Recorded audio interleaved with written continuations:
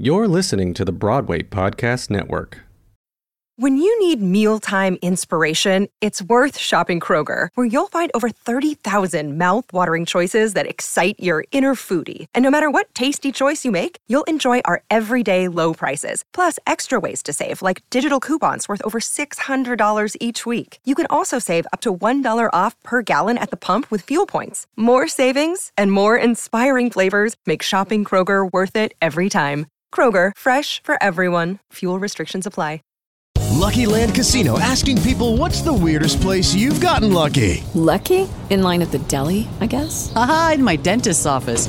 More than once, actually. Do I have to say? Yes, you do. In the car before my kids' PTA meeting. Really? Yes. Excuse me, what's the weirdest place you've gotten lucky? I never win and tell. Well, there you have it. You can get lucky anywhere, playing at LuckyLandSlots.com. Play for free right now. Are you feeling lucky? No purchase necessary. Void where prohibited by law. 18+. Terms and conditions apply. See website for details.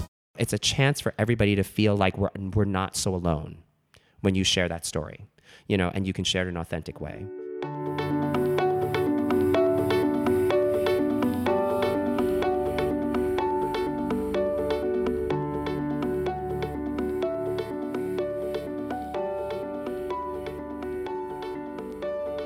Hello, welcome to the Tony Howell Podcast. In this episode, I have a conversation with Broadway changemaker Telly Leung. So I first saw Telly tickling the ivories and taking us to church in Godspell, and then watched him reach cult fan status with shows like Rent and Glee. After recently watching him beautifully lead a historic original work in Allegiance and then flying high on Broadway, Times Square, and in digital ads in Aladdin, I was really excited to bring him in for our Pride episode. He is a leader in the Broadway community as well as the LGBTQ+ community, and I think after listening to this episode, he will become your Broadway big brother. Thank you so much to Telly for being on the show. Thank you for listening, and enjoy.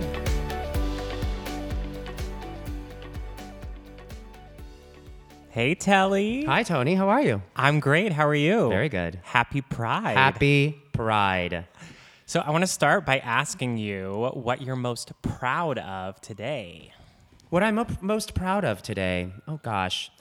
Well, because we're talking about Pride, I'm so, when I think about Pride and I think about being proud, I think about my husband, actually. We've been together for 15 years. It'll be 15 years in October. We've been married since 2017. So we've been, married for 2 years. And it's, I don't know, I feel like having somebody like that in my life for that long, that's been a constant. He's really been our love together and our relationship together has kind of given me the strength to be out and proud. In a lot of ways, as an actor, I know oftentimes, I definitely had managers and people like that who said, I'm not really sure if you should be out of the closet, and I don't know if it's okay to really be gay in Hollywood and on Broadway, and will people think that a gay actor can play heterosexual roles, and so I definitely got that kind of feedback from certain people that were in the industry. But I don't know, I got to the point where I said, gosh, I'm with Jimmy at all of these opening nights and all of these events. I'm not hiding him or putting him or myself in a closet. So in a lot of ways, when I think of pride and I think of being proud, I think of him, actually. So on that, what would you say to the gay actor who's getting that feedback still, or who has bought into that and is still in the closet or hiding that element? I mean, listen, I think that there certainly was a time in the industry, in our world, when you had to hide, right? I mean, we hear all the, especially when you hear about all those stories about old Hollywood, the tab hunters, and like those real old stories of what it used to be in Hollywood. But I don't know, nowadays I feel like, authenticity is something that you cannot train. And it doesn't matter how much acting class you go to and how many degrees or master degrees you have in theater and performance. It's not something you can pick up from an acting school. It's something that you have to tap within yourself, being true to yourself and being able to use that authenticity to move other people, and I feel like that the world and the stories that we're wanting to tell today in film, in TV, and in the theater are sort of moving more and more towards that we are more and more attracted to the authenticity of people and the authenticity of the story. And I think that's why things like Pose on television have really gotten a great audience, and we're ready for that now. I don't know if we'd be ready for that 50 years ago, right? When those brave trans people picked up bricks and like fought for our rights at Stonewall. I don't know if we were ready for it then, but I feel like we are much more ready for it now. So you've played a number of gay roles, Angel and Steven in Transit. What would you like to say to the creative teams and the producers that are putting together this material in terms of the representation you'd like to see on stage? Well, you know what I love? Here's a great story about In Transit. So those writers were really part of an a cappella group back in 2000. And, they were an a cappella group in the city, and they were singing, a cappella versions of Madonna songs and, George Michael songs and stuff like that, So, and all of a sudden 9/11 happened, and they found comfort in each other. All of these people that were kind of not from New York City, but had moved to New York to fulfill their dreams as writers and as singers.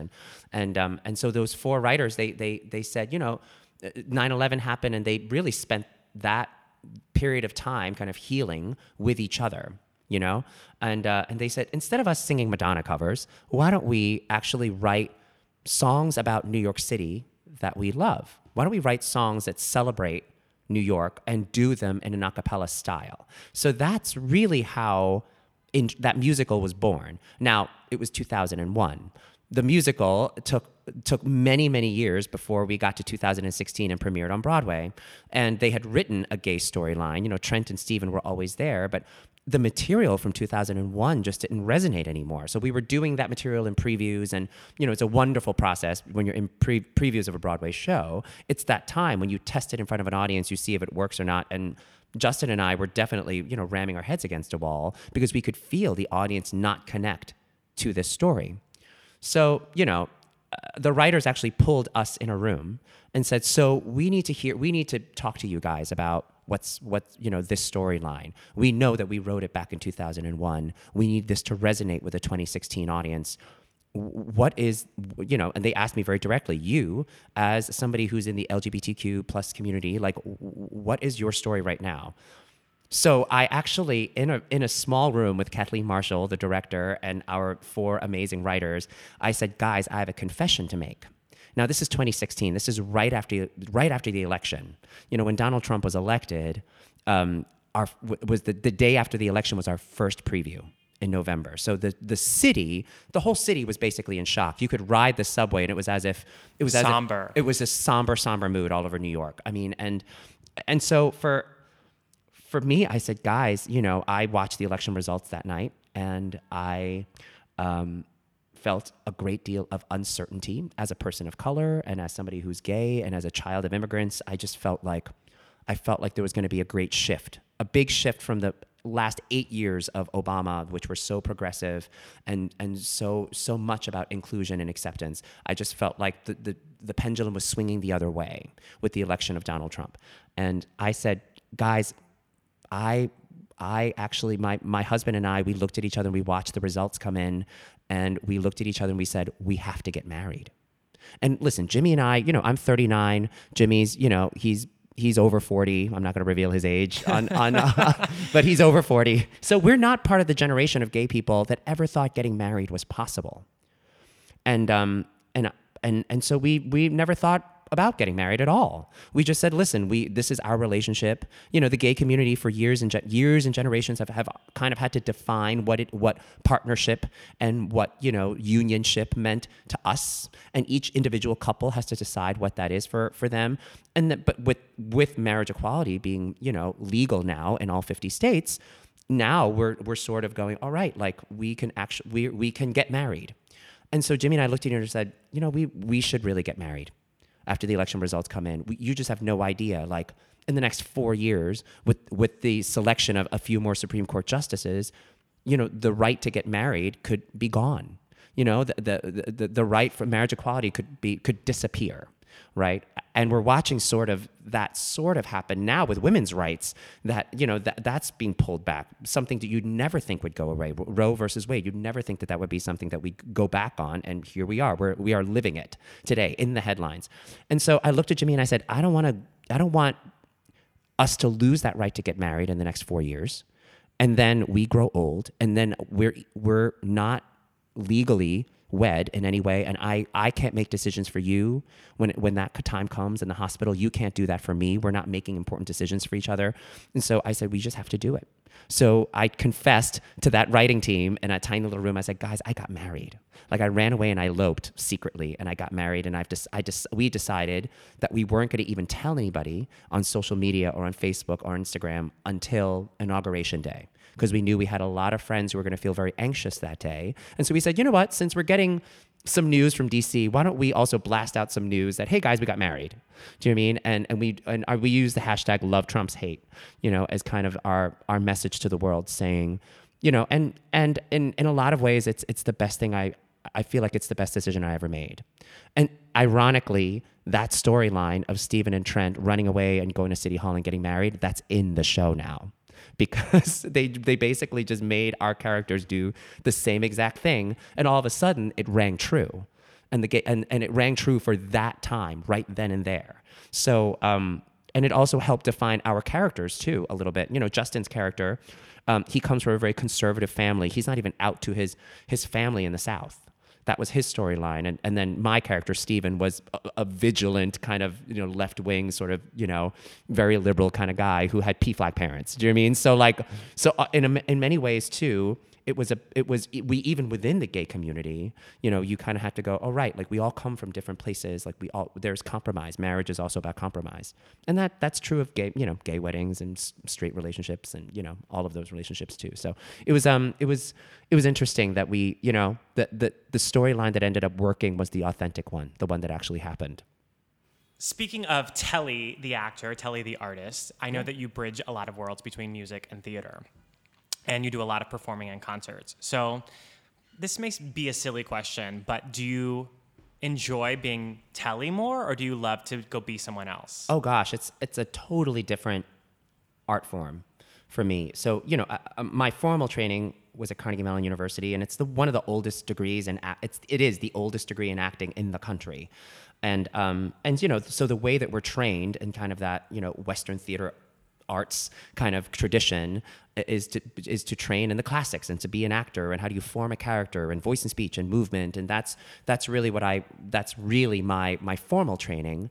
But so much of that, I remembered it was my senior year, and it was my senior thesis project, and a Carnegie Mellon alum, Billy Porter, actually came and directed me in my senior thesis show, and I played Bobby in Company. I was a 22-year-old Bobby. Bobby's supposed to be 35, but it's college. It's college. That's what they do. And I remembered, Billy actually pulling me in a room during one of his note sessions and going, so this is what you're doing. The outside of it is great. He's like, you sing it well. I hear every word. The diction is impeccable. You dance well. He's like, you're not talking and listening. And I was like, what? He's like, you're actually, I'm just saying the lines and I'm receiving, I'm hearing them. And he's like, no, but you, Telly Leung, you are not talking to me as yourself. So somewhere in this process of you training to be an actor for 4 years, like you've learned the right way to speak and how to correct your accent and how to, the right way to move and all of that. But you've learned all these great technical skills, but there's this other part of the process where you throw all of that work away and you embody a character with yourself. And again, it goes back to the idea of authenticity that we've talked about so much. They says that you have to trust that you and your humanity and your experience, being poured into this character is what's going to give it life, and that the technique will come. And it was such a great lesson. He said, just talk to me. Just talk to me as you, and trust that we'll hear every word, trust that all the notes will be there, that every step will be there, that you're going to remember all of that. But if you're not talking and listening to me in the moment and actually communicating something as Telly, as Bobby, it's not going to make any sense. And I feel like I was like, that was one of the best lessons I ever learned at Carnegie Mellon, and I thank him for that. When you do cabaret and when you do concerts, it's all of that. There is no hiding, but it's not even Telly as Bobby. It's like, it's Telly as Telly. And it's frightening because there's two things that happen. A, you go, gosh, it's hard to share personal stories about yourself because it feels like you're naked on stage.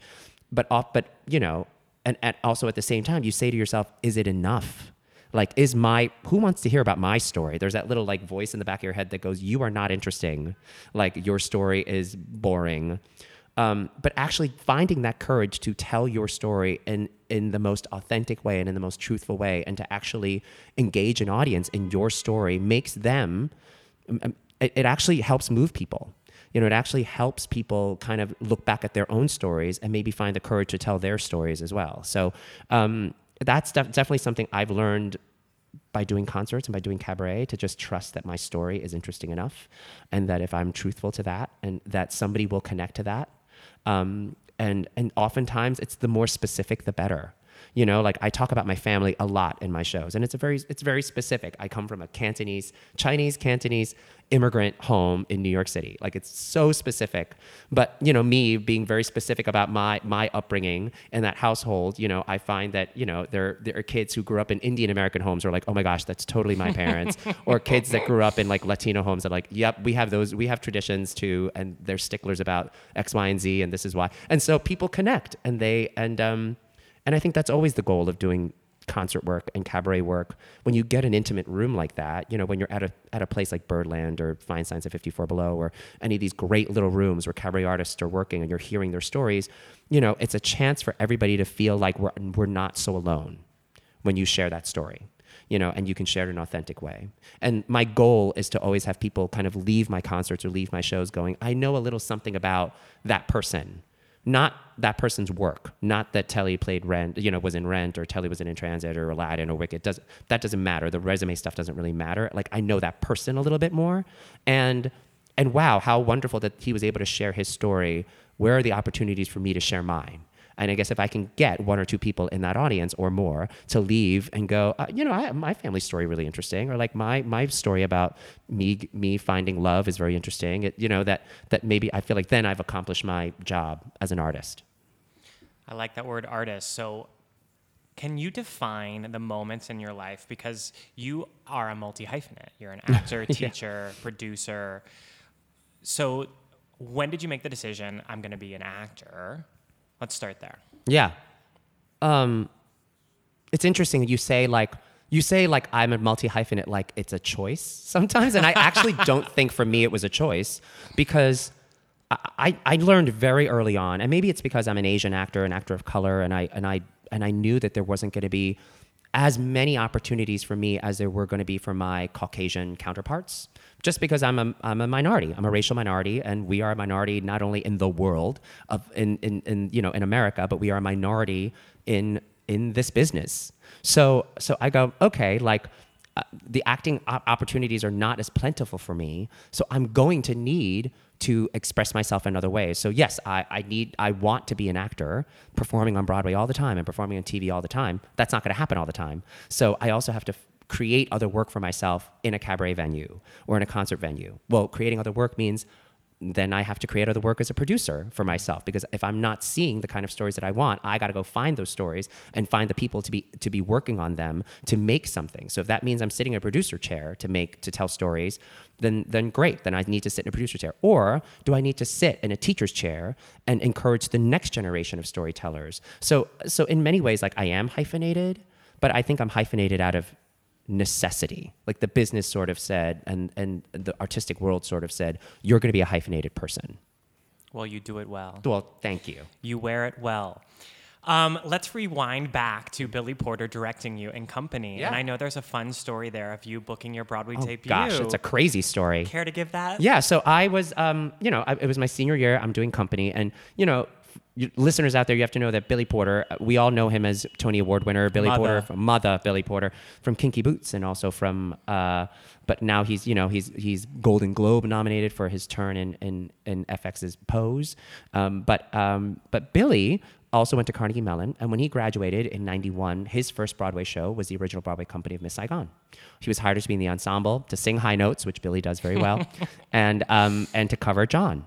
And so when he did Miss Saigon, he entered into this very small, tight-knit community of Asian actors that were working on Broadway. So he got to know them all very quickly and sort of become honorary Asian in a lot of ways.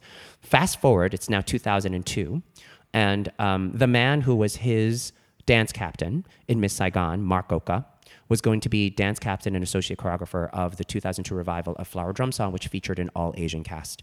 And so Billy picked up the phone and said, hey, Mark, I have a couple of Asian kids who are doing company here at Carnegie Mellon. They're students. They're seniors. They have no agents. They have no business contacts.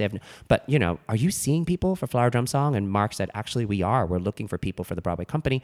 He goes, great. Can you get them some appointments? And so, Billy got me and a couple of my classmates, an appointment at it's a dance call, but it was like what they call them agent-only dance calls. Like you have to have had like a Broadway credit or an agent submit you as a submissions-only sort of dance call. And somehow Billy was submitted us. He's your agent. Correct. And so Billy said, I got you this audition in New York City, but we were teching company at the time. He's like, you're Bobby. You're in every scene. So he's like, you have to finish tech at midnight. You can't leave tech. So I finished tech at midnight. I got on a Greyhound bus from Pittsburgh to New York. I got into New York at like 8:30 in the morning. I splashed some water on my face. I was at my first Broadway dance audition. And I made it through the jazz combination. They put you through a ballet combination. They make you read sides and sing from the Flower Drum Song from the score to see if you can cover any roles. And ultimately, Bobby Longbottom said, so I hear you're doing company with Billy Porter right now. And I go, yeah, that's, I just got off a Greyhound bus last night. And he says, great, sing Being Alive. Which was great. I was so thrilled that I literally just sang it the night before in tech. So it was awesome. It was already in my book. I was ready to go. And I was like, great. And it was like, awesome. So then I went back on my Greyhound bus. And you have to understand, this is 2002. This is before iPhones. There was no texting. I remember when I graduated, I had a service number in New York and LA. Like, people barely had people didn't really have beepers. People had online. Yeah, it was America Online, and people had answering machines that you had to call. You had to call a code to hear your messages. All of that. So I got on my Greyhound bus and I got back to Pittsburgh, and Billy was like, "How'd it go?" And I said, oh, it went great. I made it through all the dance combinations and I sang Being Alive. It was great. He goes, I know. He's like, I already got a phone call while you were on a bus and I heard you did very well. And I said, well, great. I said, I think I have one more call back. And if I get this job, Billy, I know I only get 25 words in my playbill because it's my first Broadway show and I'm in the dancing ensemble, singing high notes in the back. But if I do, thank you, Billy Porter is going to be the last 4 words in that playbill bio. And if you look at my Flower Drum Song playbill bio, it literally is like, graduated, Carnegie Mellon, thank you, Mom and Dad, thank you, Billy Porter, are like the last 4 words of the playbill. It's beautiful. So you've now been in the business, so that was about 2002? Yeah. Yeah. So it's a long time. I like to say that it's more like a mountain or a roller coaster. Mm-hmm. There's highs and lows. Absolutely. How do you handle that, and how do you recommend the students, the young college seniors, approach that? Yeah, it's the business is cyclical. So I got Flower Drum Song. It was 2002. It was great. I was making my Broadway debut. I was like the kid in my class that graduated with a Broadway show. The show opened and closed in 4 months. There were all these blizzards in New York City, which was detrimental to ticket sales. There was a musician strike, which was about minimums in Broadway houses, which was much more about shows like Mamma Mia that had small electronic bands. We had like a 15-piece orchestra. We were way above the minimum in our house. So, all of those things shut down our show. So 4 months later, I was exactly where all of my classmates were when they graduated. I was pounding pavement and without a job and collecting unemployment. And that is show business. So there is a constant hustle. And I've found, even though I've been on Broadway since, 2002, it's now, 2019, it's a long, 17 years of being on and off Broadway. But, I didn't spend 17 years being on Broadway straight. Right. You know what I mean? Like there are going to be times that you're not working and you have to understand how to keep working, how to keep your craft alive during those valleys, because it's not always going to be a mountain.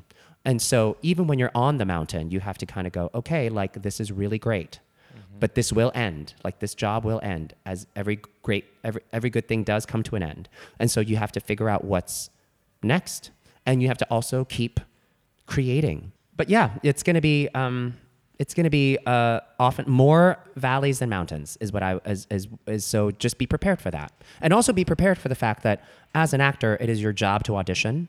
So And really, as anything, as a director, as a scenic designer, you're constantly pitching or you're constantly auditioning. It's freelance. And you're always looking for the next client. and you're constantly putting yourself and your work in front of people and getting a lot of rejection. So just know that going in. Dealing with rejection, everybody has to find their way of dealing with no. Do you know what I mean? Like there's that great story of Christopher Reeve, who people would see, he had just graduated. I think he went to Juilliard or something. He just graduated and they were like, who's that cheerful guy? He would leave every audition and he'd just have a smile on his face. And it was because he said to himself, he says, I'm not going to quit. I'm not going to not leave an audition smiling until I get to 100 auditions and I don't book a job. He never got to 100. Like he walked in with that positive attitude and he always booked a job before he reached 100 rejections. So that was Christopher Reeve. And it's kind of a good trick. Matt Cavanaugh, Broadway's Matt Cavanaugh, had a really good trick where, when you get sides at an audition and you get, a character to learn, you'd learn a couple of scenes and then you'd go do it. Even if you feel great about your audition, you're like, I nailed that audition. I'm going to get a call back, right? Throw the sides away. Like rip up the piece of paper and throw the sides away and move on to the next thing. And I think that is so useful because then you don't sit at home waiting, oh my gosh, where's my callback? Because that's not up to you. That's not really in your control and in your power to do that. And the other really good piece of advice I got is that, and again, this is back to authenticity, but be authentically yourself. At the end of the day, I know my strength as a performer comes from the fact that there really isn't another Telly Leung in this business or in this world, right? That what I do, how I look, how I sound is very unique. And that is actually something that is powerful. I think sometimes with the way we are flooded with images in the media, sometimes we think, oh, we're not tall enough, we're not handsome enough, we're not pretty enough, we're not skinny enough, we're not buff enough, all of those things. We get all of that inundated of what is the ideal, right? What it is that we should be striving for. And actually in the world of, I don't know, I actually think it's the opposite. I actually think the more you can embrace what makes you unique and stand out from the crowd is actually going to be your strength. So can you define what success means to you? Oh gosh. It's a big question. It is a big question. For me, I think success is being able to do what it is that you love to do and put 3 meals on the table and a roof over your head. So that to me is success. I think there are so many people that want to do what it is that I'm doing and dream of doing that and do not, either for whatever reasons, do not have the opportunity to do that. I consider myself very lucky and successful in that I can. Sure, I have no trophies on my shelf and I've not won any awards and all of those, you know what I mean? Like there are certainly, there are certainly people that will define their success by that. Like, I need a Tony on my shelf or I need an Emmy on my shelf or a Grammy or something to go, but now I've succeeded, I've gotten there.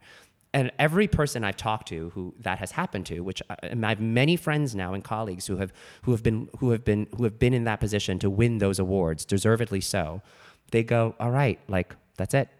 I still need to find out if I have a gig after this gig is over. Mm-hmm. The gig that I won the Tony for, that show might close, and then what? Like I have a Tony on my shelf, but how am I gonna pay the bills? How am I gonna pay the mortgage? How am I gonna put food on the table for me and my kids? And so that to me is really success. To be able to do what it is that you love to do, to be a professional storyteller, and I get to pay my rent, and while I'm doing it is awesome. That's success. This is when I'm going to put on my entrepreneur hat and ask you if you have any systems that you do annually. You could call them rituals, but things that you do every year, every quarter, every month, every week to just make sure that you're able to fulfill that food on the table. I have always subscribed to save for a rainy day. So I feel like, if you are an actor and you are lucky enough to land that great Broadway role or that TV series or that thing that makes you a lot of money, just know that job is finite. I think it is one of those things where we get so excited. It's that story of all those LA actors that go to LA, they book their first pilot and they're like, oh my gosh, I just made $35,000 on an episode on my first pilot. And they buy that really expensive car for $30,000. And then the pilot doesn't get picked up or they get recast and they're like, oh crap, I have this really expensive car and I have no job. So I think save for a rainy day. Because as actors, like I said, there's a lot of mountains and there is a lot of valleys, and you're saved for the valleys so that the valleys aren't so treacherous when you have to climb out of them. We smooth the hills. Correct. So you've been in the game for a while. How do you balance public and private, or work and play? Well, that is balancing public and private is becoming increasingly difficult in our social media world, and so certainly there is a world that I keep very private. That's just me and my family and friends.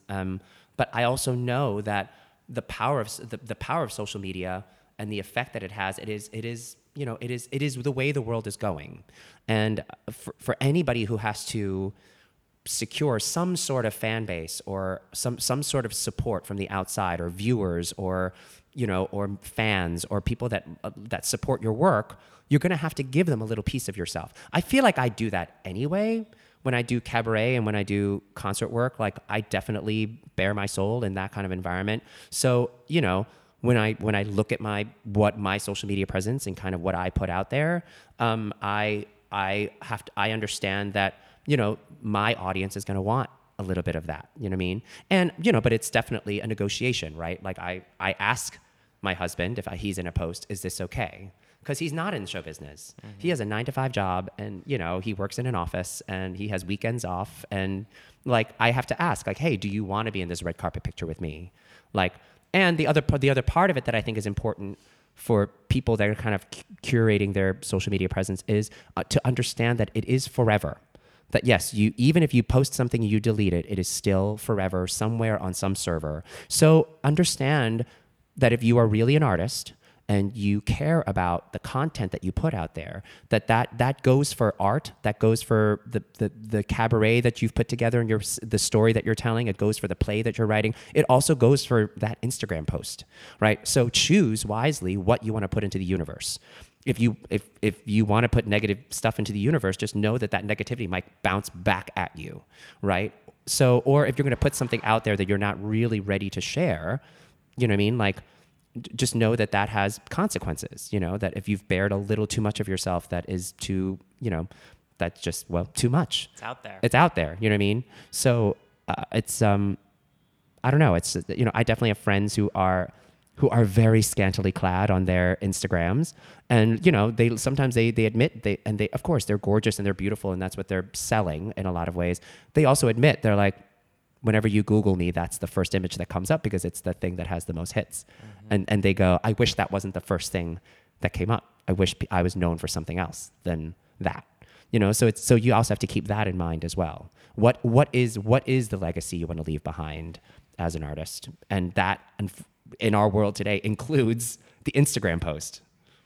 That was going to be one of the last questions I asked you. So what is the legacy that Telly wants to leave? Oh gosh, I would really just, I would like to think that I am somebody who gets up on a stage or gets up to perform, and I've had some sort of positive effect on someone. That is really the legacy, and really the reason why I do what I do, is that I feel like whether it's me getting up there to be in a play or to sing or to record an album or put music out there, that my hope is that it lifts spirits in some way, and that it inspires in some way, or it makes people hear the world differently or see the world differently. Maybe it makes people more compassionate towards each other. That's sort of my mission as an artist. So anything I've sort of left behind, whether that's a cast recording or even if it's, somebody's playbill and they hold it and they remember their experience from the show, like that legacy, I hope is a positive one and something that gives people joy. And I'll applaud and say your tweets, like the tweet that you made on January 20th, is a piece of history. Yes, and that's part of being an art. That's what I meant by, like, in our social media world, like, view your social media posts as art also, and if you're really an artist, you know what rings true and what doesn't ring true to you as an artist when you put that stuff out there. So I guess I hope my legacy is that, oh yeah, that, you know, when they think of Telly the artist or Telly the multi-hyphenated, whatever it is, Telly the teacher, Telly star. the recording artist, whatever that is, the actor, that like, they go, oh yeah, like he was always authentic and he was always moving in some way. So looking back at your resume, I noticed a trend that there's a lot of ensemble-based work, and specifically hearing you speak about creating a communal environment in those 2 hours or 90 minutes or whatever it may be. So I also know that you refer to every cast as your family. You have your Rent family, your Glee family, your Godspell family. So with that, yeah, why is it so important for you to create a family and a community? I think it comes from the fact that I'm an only child. And so I never grew up with brothers and sisters. So I grew up as an only child, pretty lonely and with an active imagination. So now that I've entered show business and I've started doing theater, and I really started doing theater in high school, it was instant brothers and sisters.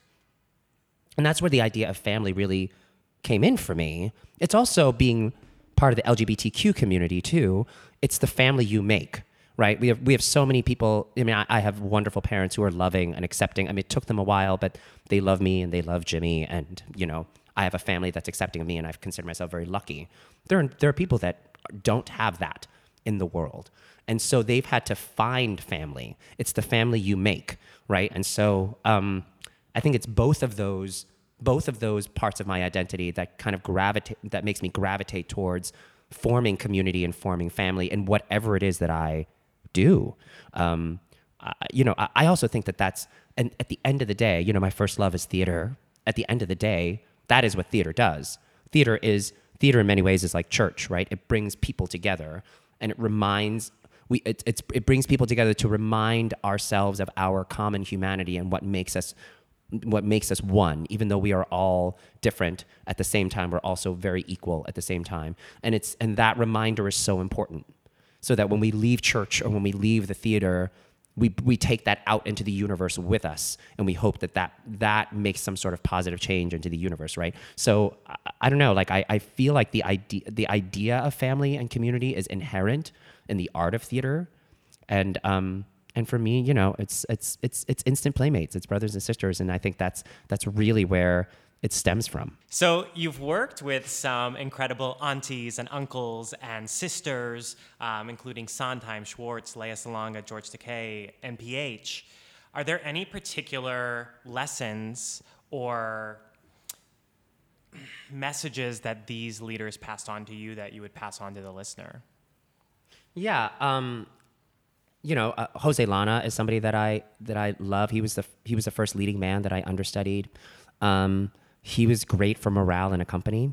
And, you know, and I think he even said it. He said, I learned how to be a leading man by watching Lou Diamond Phillips. And I actually did a regional show with Lou Diamond Phillips, and he was really like the leading man, and he really like rallied the troops, and he would always have his dressing room door open. He would create social events for the cast to bond, you know, and then when it was time for Jose to be a leading man in Flower Drum Song, he did that. It was my first Broadway show. I was 21, and he made sure he threw a big party at his house, and he always had his dressing room door open, and he hung out with the ensemble even though he was a star of the show. So when it came time for me to be a leading man, I remembered, you know, I was doing Allegiance at the time, and that was my first time really being a leading man, and I had a wonderful leading lady in Lea Salonga who was playing my sister, and she had been a leading lady many times, and she had been parts of, you know, we had talked about that, she had been parts of companies that were really wonderful and love fests like Flower Drum Song, and then she was part of companies that were not, you know, and I said to Lea, I said, listen, we're doing a musical about the Japanese-American internment. This is a tough sell. I said, I don't know how long we're going to be on Broadway realistically, but you and I have to set the tone. You and I are going to make sure that the 4 months that many of these kids, many of them were making their Broadway debuts. These Asian actors got their Broadway debuts doing Allegiance on Broadway. I said, let's make sure that this experience is really amazing for them, whether it's 4 days, 4 weeks, 4 months, 4 years. Who knows? Who knows how long the show's going to run? Let's just start it off right. And she did, and we did. We kept dressing room doors open. I started a thing called Bar Telly at a tiny dressing room at the Longacre Theater. But I made sure that, every Sunday we had a drink before we left the building all together. And it didn't matter. We crammed like 40 people into my dressing room, and who cares? Everybody have a shot before you leave the building. Congratulations on a long week, And I heard other leading men do that too. Like Alan Cumming used to have Club Cumming, his dressing room at Studio 54. And now Club Cumming is now an actual bar in the Village. It was born from his dressing room at Cabaret, but he did the same thing for his company. And so, when it was time for me to be a leading man again in Aladdin, I did the same thing. I was like, I opened Bar Telly open often for everybody just to like hang and have a place and keeping your dressing room doors open. So I don't know, that nobody teaches you how to do that. There's no acting degree that teaches you how to lead a company. And it's something you learn by having really good leaders and going, if I ever get in that position, if I ever get lucky enough to actually lead a company, I'm gonna use my time in that way.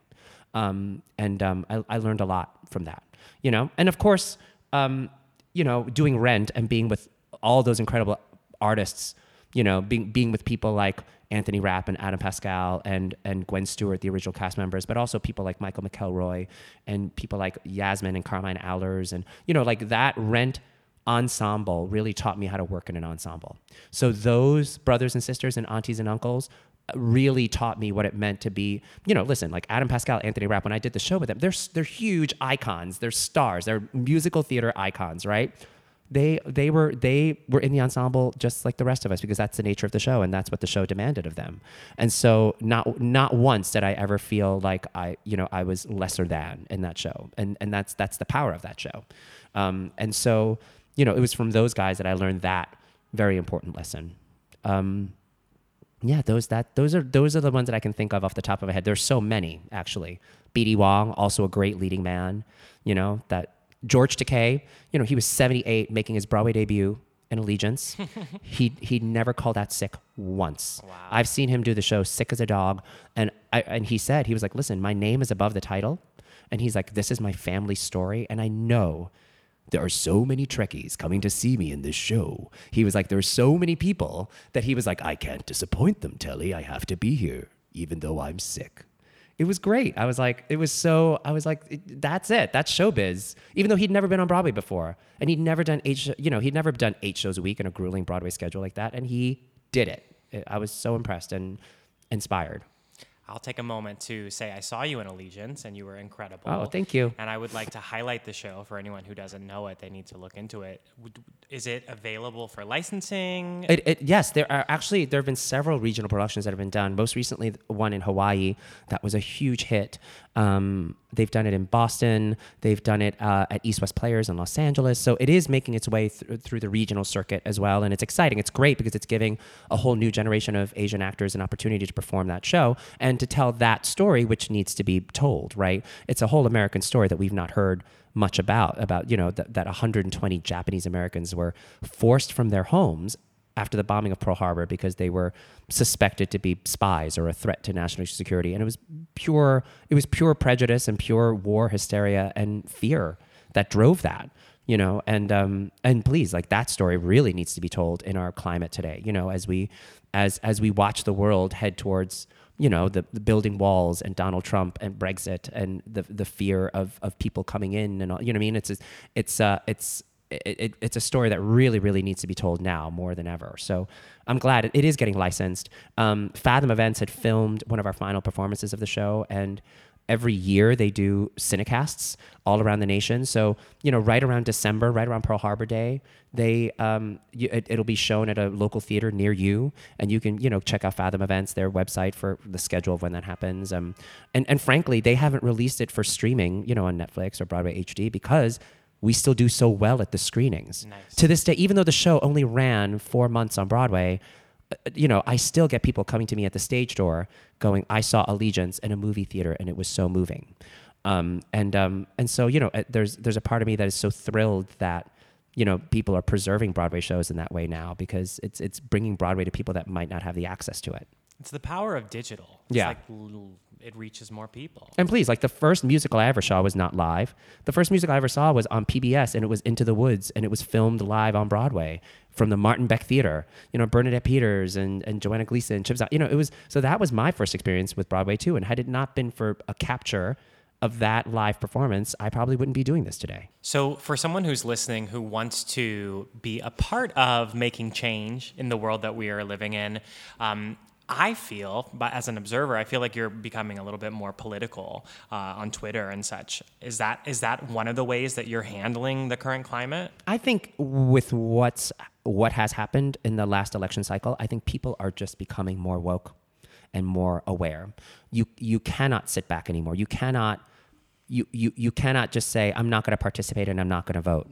Because as we see, every vote matters. Every your vote, your opinion matters. And it's what makes us what makes this country great. We're American. We can voice those opinions, and they can be different opinions. Listen, I respect people I respect your right to vote for whoever you want. Just go and vote and make your voice heard. That is really, and I might not agree with you politically, but you know, I respect your right to speak your mind. And if you feel very passionately and strongly about something, you know, at the end of the day, that is what makes this country great, is the differing opinions. And at the end of that is how we get to the best solutions, is by hearing from all corners of our country about what the solution might be to a problem that we're having. So we all should be vocal, no matter where you stand in the political spectrum, no matter how far left or how far center or how far right, it doesn't matter. Just speak your mind. And I honestly, I also do think that when people really take the time to speak their mind and speak truthfully and authentically to what they believe, that is when we find compromise. Because as we keep talking, as you know, people from the very, very far left can talk to people in the very, very far right. And as they keep talking and talking and talking and communicating, they actually find out that their goals are probably very similar, that there is a way to meet in the middle somehow. It's just that you actually got to get the two sides to talk first and actually express themselves in a civil way, right? And also not just talk, but listen to each other. And I think that's the other part of it too. So yes, I am very vocal about how I feel, and I feel like I have a personal stake in what happens in politics. I feel like everybody should have that feeling, but I also feel like it's that's why I'm vocal, but I encourage everybody to be vocal. That's kind of, I think it's just, you can't complain about what's wrong if you're not vocal about it. So we'll continue towards the future. What is your dream project? Oh gosh. I have so many dream projects. I mean, like, there's a part of me sometimes that I loved my training at Carnegie Mellon, and there's a part of me that wants to, like, one day retire having opened an acting school somewhere. Do you know what I mean? With my friends who I love and adore, who I've worked on Broadway with, or who I've trained with, and we just start a school somewhere and we train kids till the day we die. Like, that's sort of a dream of mine. There's also a dream of mine to, like, you know, I love creating new work. And so it's always a dream to, like, jump into something that's really, really original. I mean, Allegiance was very original. It was not based on a book, not based on a movie. You know, it was based on a historical event, and, you know, and so it's to dive into something really original is always a dream. Gosh, I have so many dreams. There's also a dream of mine to, like, you know, I love New York City, and I've done 7 Broadway shows. I've never worked in London or the West End. So that's another dream, is to do some London theater. You know, maybe it's the West End, maybe it's the National, maybe it's the RSC, but that's also been a dream of mine, is to work abroad. I'm getting a really fun opportunity to go work in Tokyo this fall. I'm doing a concert production of Jesus Christ Superstar. I'm getting to play Peter, which is great. I love that show. But it's a combination. It's kind of a cool melding of Broadway people, West End people, and Japanese Broadway artists as well. So actually, the actor that's playing Aladdin in Tokyo is playing Simon. So you'll have a lot of Aladdins as apostles. And my buddy Declan Bennett, who works both on the West End and on Broadway, we met during Rent. He played Jesus in Regent Park in London in an amazing production that was out there a couple of years ago, and he's getting to reprise that. And Ramin Karimloo, again, somebody who works everywhere, Tokyo, you know, Canada, London, New York, like, he's playing Judas. So it's this great combination of Japanese artists, West End artists, Broadway artists that are all coming together to do this great show. Do you feel like that's the future of musical theater? I hope that's the future of musical theater, is that you know, again, like I think the purpose that theater exists is to bring people together, and why not? Why not make that happen on stage too? You know, I think it's great. I think it's always exciting when you see kind of, you know, theater from other. I mean, that's how really great theater was born. If you think about it, you know, like even something like The Lion King, which is such a big commercial success. Well, it's a success because it was such a wonderful fusion of African artists and Julie Taymor's puppetry and Disney, which is like as commercial and as like, do you know what I mean? Like you know, it's an animated film, but it's also told through the lens of these incredibly specific points of views that you can only get from somebody who's worked with puppets for years and from Africa, you know? So like it's, I think that's what makes for good art. Speaking of good art, what's ahead for you? Where can we see you? Oh yeah, hear you? I have several dates at Feinstein's 54 Below, which is one of my favorite venues in New York City, cabaret venue. And this time I'm doing a brand new show called the Telly Leung Quartet. So I've, over the last, I would say 10 years, I've collaborated with 3 of the best musicians on Broadway. Gary Adler, who was a musical director of Avenue Q for many, many years, for the entire run actually. And he also co-wrote the off-Broadway musical Altar Boys. He's my MD. Miriam McSweeney, who is a bassist that plays with so many amazing jazz artists all over New York City and also plays on Broadway as well. And my dear friend Michael Kreuter, who is Cheetah Rivera's musical director and plays drums, but he also has a great record label called Yellow Sound Label, and we've produced 2 albums together and also a couple of singles and things together. That trio and I are going to be forming the Telly Leung Quartet, and it's really a celebration of our collaboration together. And so this particular run of shows, July 10th and 17th at 54 Below, is going to be all Broadway songs, but kind of reimagined by us and our musical tastes. So there's some Latin rhythms in there. There's definitely some crazy bongo arrangement we just worked on today, like, you know, of a show tune. And so it's going to be all the show tunes that you know and love, but kind of reimagined. And Michael and I actually just put out on Yellow Sound Label a brand new dance single of one of my favorite songs. You know, I'm a native New Yorker, and Billy Joel's New York State of Mind has always been what I consider like the New York anthem. It's been my love song to New York City for a long time. And so I decided, hey, nobody's ever done a dance remix of this, you know, at 125 beats per minute. So, and it's World Pride this year, which happens to be in New York as we celebrate the 50th anniversary of Stonewall. And so I said, I would really love to put out something for my community just to like get up and dance. And so you can definitely check that out on iTunes and Spotify. There's a great DJ. Her name is Twisted D. She's based out of Florida, but she's originally from Long Island. She did a really, really great mix. And Twisted D, if you're a dance fan and you're an EDM fan, or if you're a circuit music fan, like you'll know her. She's always DJing somewhere at some amazing club. And so she agreed to do a mix on it too. And I'm so excited because it's you know, we're both New Yorkers, just like, you know, showing some love to New York during Pride. Telly, it's been a delight. Thank Thanks you for being here. Oh, thank you for having me. It's been a blast. Where can the listener connect with you further? Well, I am on Snapchat, and I'm on Twitter, and I'm on Instagram at Telly Leung, at TELLYLEUNG. You can also go to my website, which is www.tellyleung.com. Amazing. So I have one question for you to like mic drop on the end. Yes. Rewind, go back to high school before you went to Carnegie Mellon and put that with where we are today in 2019. What would you say to your high school self? Oh, yeah. I know exactly what I'd say to my high school self. So I went to a really academic math and science high school where, you know, your grade point average was divided down to the 100th of a decimal. So if you got a 95.67, you got into Harvard. But if you got a 95.5, you did not. I mean, it was down to the decimal, right? And I would just say to Telly in high school, don't be afraid of mistakes. You're going to learn a lot from your mistakes. So in that highly academic environment, failure was like the worst thing you could ever hear, to fail. And actually my failures as an artist, when I fall on my face in acting class or crack on a high note or fall out of a turn or, you know, mess up a line, that's usually when I learn the most about myself as an artist. And those lessons have actually taken me further than any sort of, you know, perfection or 100 I could have aced on a test. So that would be what I would say, is that don't discount your failures. Don't discount those moments where you feel like you effed up. because in the effing up, you're actually going to learn a lot about yourself. Thank you. Yeah.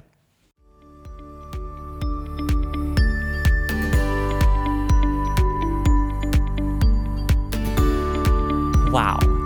Thank you, Telly, for sharing your beautiful heart with us. Thank you for listening. And now I want to challenge you, the listener, to actually share your story. Use the hashtag LGBTQIA Future Month, and let's all connect with one another.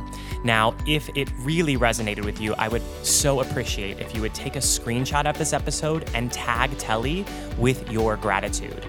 If you want to hear more episodes with other changemakers, be sure to subscribe. And if you really like this episode, I would love it if you would leave a review or share it with your friends. Of course, that isn't all. There is lots more to discover if you come over to TonyHowell.me. We have a brand new visibility quiz, a free brand bootcamp, and a global community of creators that you can join. So thank you so much for listening, and I cannot wait to hear your story.